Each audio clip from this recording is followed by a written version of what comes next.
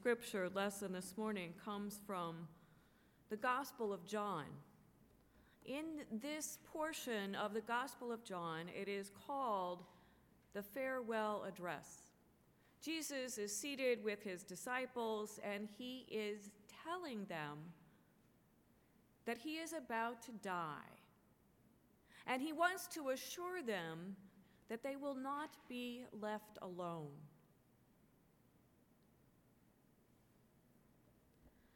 Do not let your hearts be troubled. Believe in God, believe also in me. In my Father's house there are many dwelling places. If it were not so, would I have told you that I go to prepare a place for you? And if I go and prepare a place for you, I will come again, and I will bring you to myself, so that where I am, there you may be also. And you know the way to the place where I am going. Thomas said to him, Lord, we do not know the way where you are going. How can we know the way? Jesus said to him, I am the way and the truth and the life. No one comes to the Father except through me. Let us pray.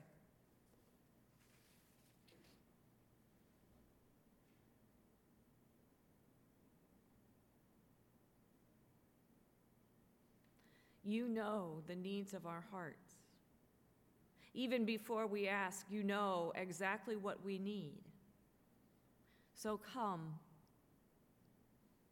and be the word that each of us longs to hear for the healing of our souls.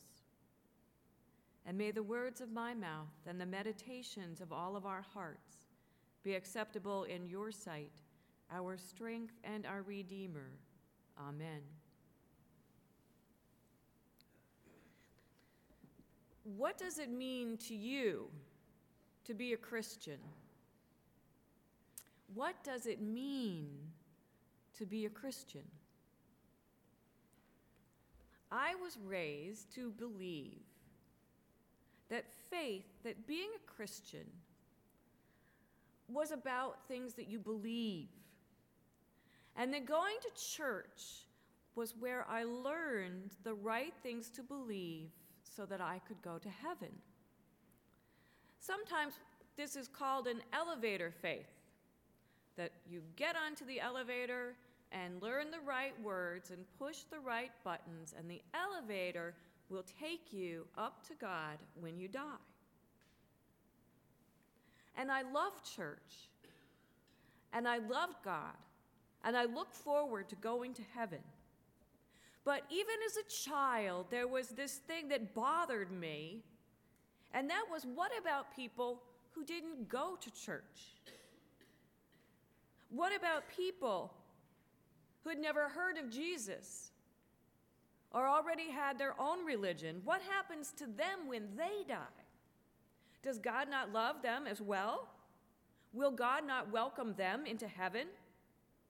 Of course, I knew in my heart that God loves people of all faiths and no faith.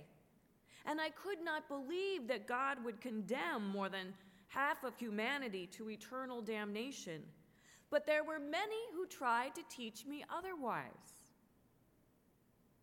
And they would often cite this scripture to prove that I was wrong. I am the way and the truth and the life. No one comes to the Father except by me.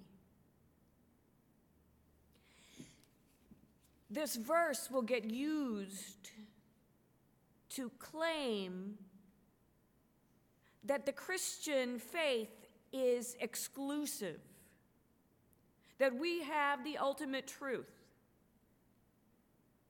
Exclusive theology condemns other people to hell, not just in the afterlife, but here and now.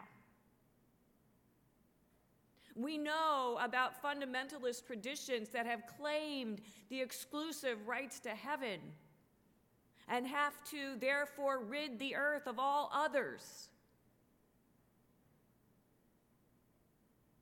Is it any wonder that religion is shunned by so many people today? As people of faith, as Christians, we have to know and we have to believe that God loves all people and all creation, and that love is the way, and love is the truth, and love is life. To move beyond the exclusive theology, even in a mainline church, that I learned over the years, I had to let go of some assumptions. And the first assumption was that faith is right belief, that it's about getting in the elevator and pushing the right buttons. I have come to believe that faith is far more complex and has to do with right action, maybe even more than right belief.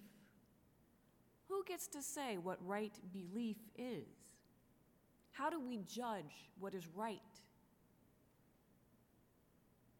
The second assumption that I had to give up was that faith operates on rewards and punishments. Is it all about getting the great reward? I have come to understand that when we have a religion of rewards and punishments, we live in fear that we might be one of those who is punished.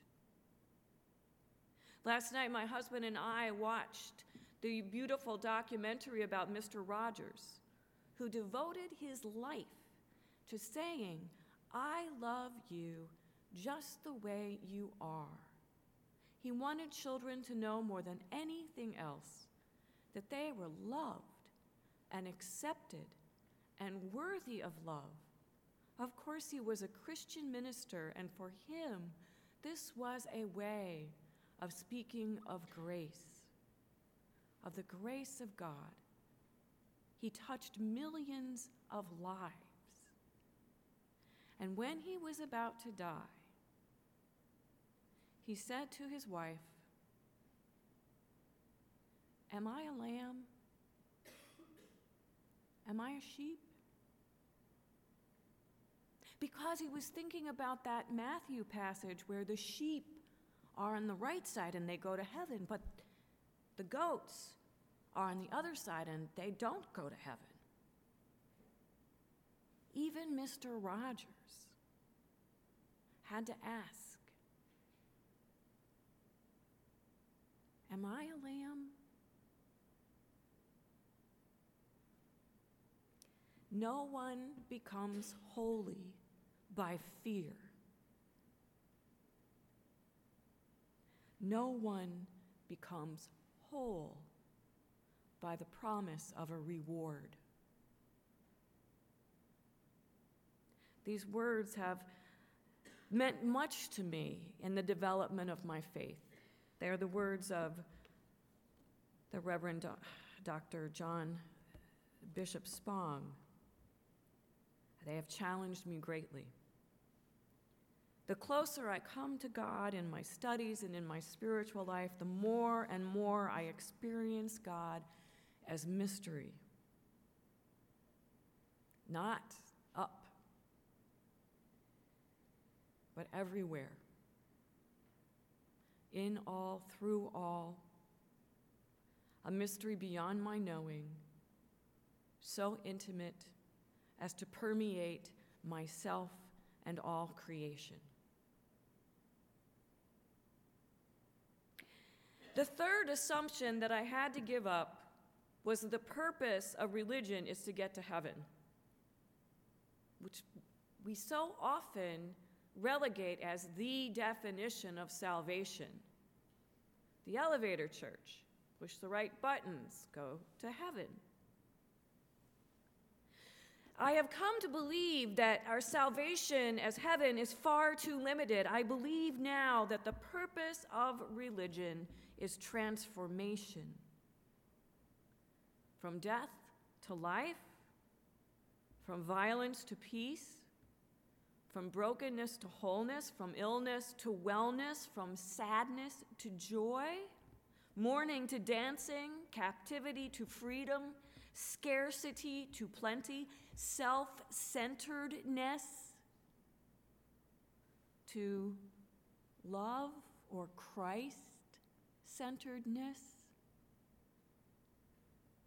One example of this salvation I was reading about was Baltimore ceasefire, where this woman, Erica Bridgeford, just got fed up with all of the killing in Baltimore and said, let's just call a ceasefire.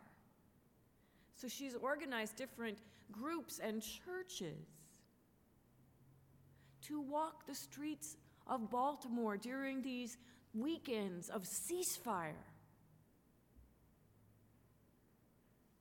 That is transformation. From death to life. Erica Bridgeford is a kind of prophet, reminding the church that worship means nothing if it is not about transformation of our souls, of our streets. The Micah passage, we always focus on that last verse. To do justice, to love kindness, to walk humbly with God. But we must read the other verses that the prophet speaks about God's frustration with the people and with their worship. The people are coming with extravagant worship. Rams and bulls and 10,000 gallons of oil to sacrifice before God. It means nothing.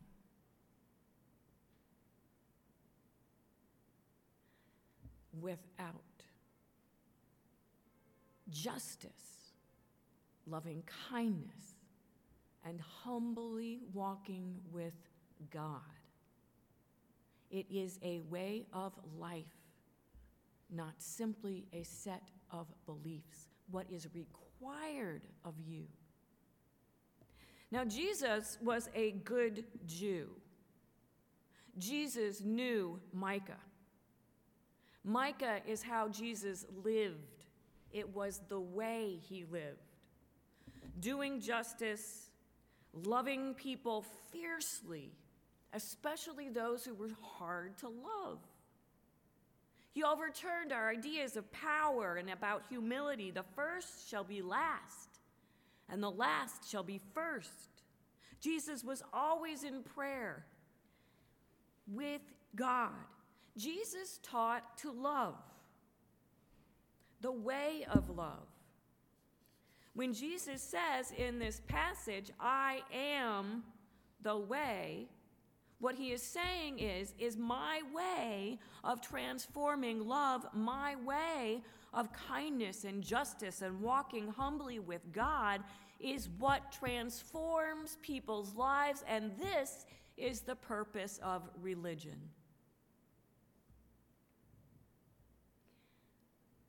My way is the way to the sacred. My way is the way to the kingdom of God. My way is the way to wholeness. My way is transformation brought on by love.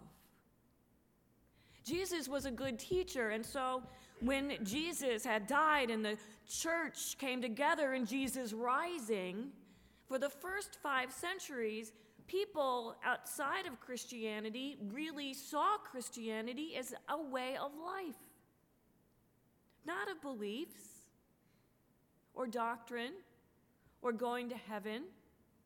Christianity was practical and that it improved people's lives. Women and slaves' lives were better because it is Jesus' way to treat people of all places in society with respect. Poor people's lives were improved because it is Jesus' way for those who have plenty to share with those who are in need.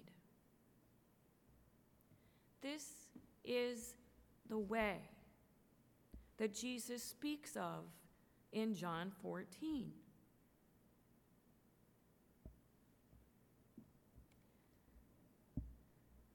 To be a Christian is to live that way. Recently, I started physical therapy again. I asked first service, how many of you know about physical therapy? It seems that for one thing or another, I am in physical therapy. Thanks be to God. And when I started physical therapy this time, to take away the pain in my upper and lower back, they said, well, we have to teach you how to breathe. I've been breathing the wrong way. We have to teach you how to walk. I hadn't been walking the right way. And sitting, and standing, and holding my body. So there are exercises that train my body in the right ways for my healing. The church is like that. We have exercises to train us in the right way of living. Isn't that wonderful? We practice hospitality and welcoming the stranger because it enlarges our love. We exercise giving to develop generosity because it makes us less fearful of not having enough. We exercise, we practice the way of counting our blessings so that we can live in a way of gratitude and blessing. For us Christians, Jesus is the way, but not the only expression of the way, or the truth, or the life. If we were to say that and stop there, we become the fundamentalist, warped Christianity that is more destructive and is the way of death, not the way of life. The great enduring religious traditions of the world teach the ways of transforming love. They can all be warped by fundamentalism and exclusiveness. But the great traditions, in their authenticity, teach ways of seeking the sacred and compassion. Taoism. Tao means what?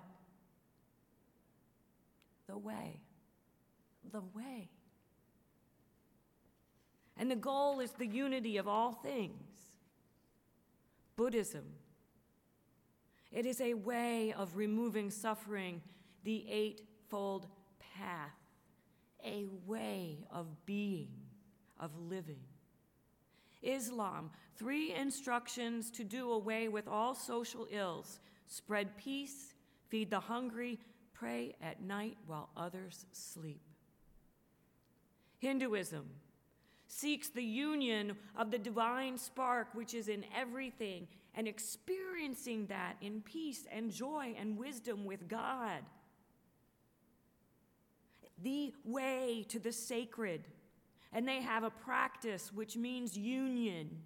Does anyone know the name of that sacred practice of shaping one's life towards union with the divine?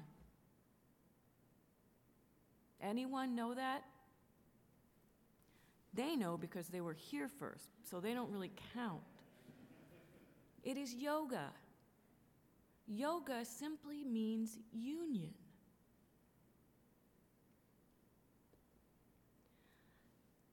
There was a Christian who asked the Dalai Lama, should I convert from Christianity to Buddhism? And the Dalai Lama said, why?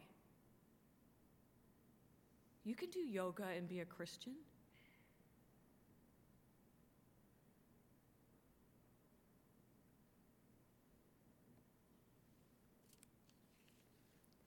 We are so lucky to live in a place and a time where we can know people of other faith traditions, and they can know us. And people with no particular faith tradition can know us. Too often, our faiths have taught us to be afraid of one another. Even when I first started ministry, the Catholics were afraid that if they came into a Protestant church, the roof would fall in. And surely Protestants would not be in heaven. We've come a long way. We all must work for the transformation from fear to love. It is the work of all faiths, all people. Our world must have this transformation. We need all of the great religions to heal our world, to practice that way of transforming love. And we in this room can begin by first claiming that our Christian faith as the way among many expressions of the way is open and affirming of all faiths that follow the way of transforming love. Each one of us needs to be confident that we are being faithful to our Bible and to Jesus and to God, that our faith teaches us salvation, union with the divine for all people. Let no one teach you otherwise. Stand firm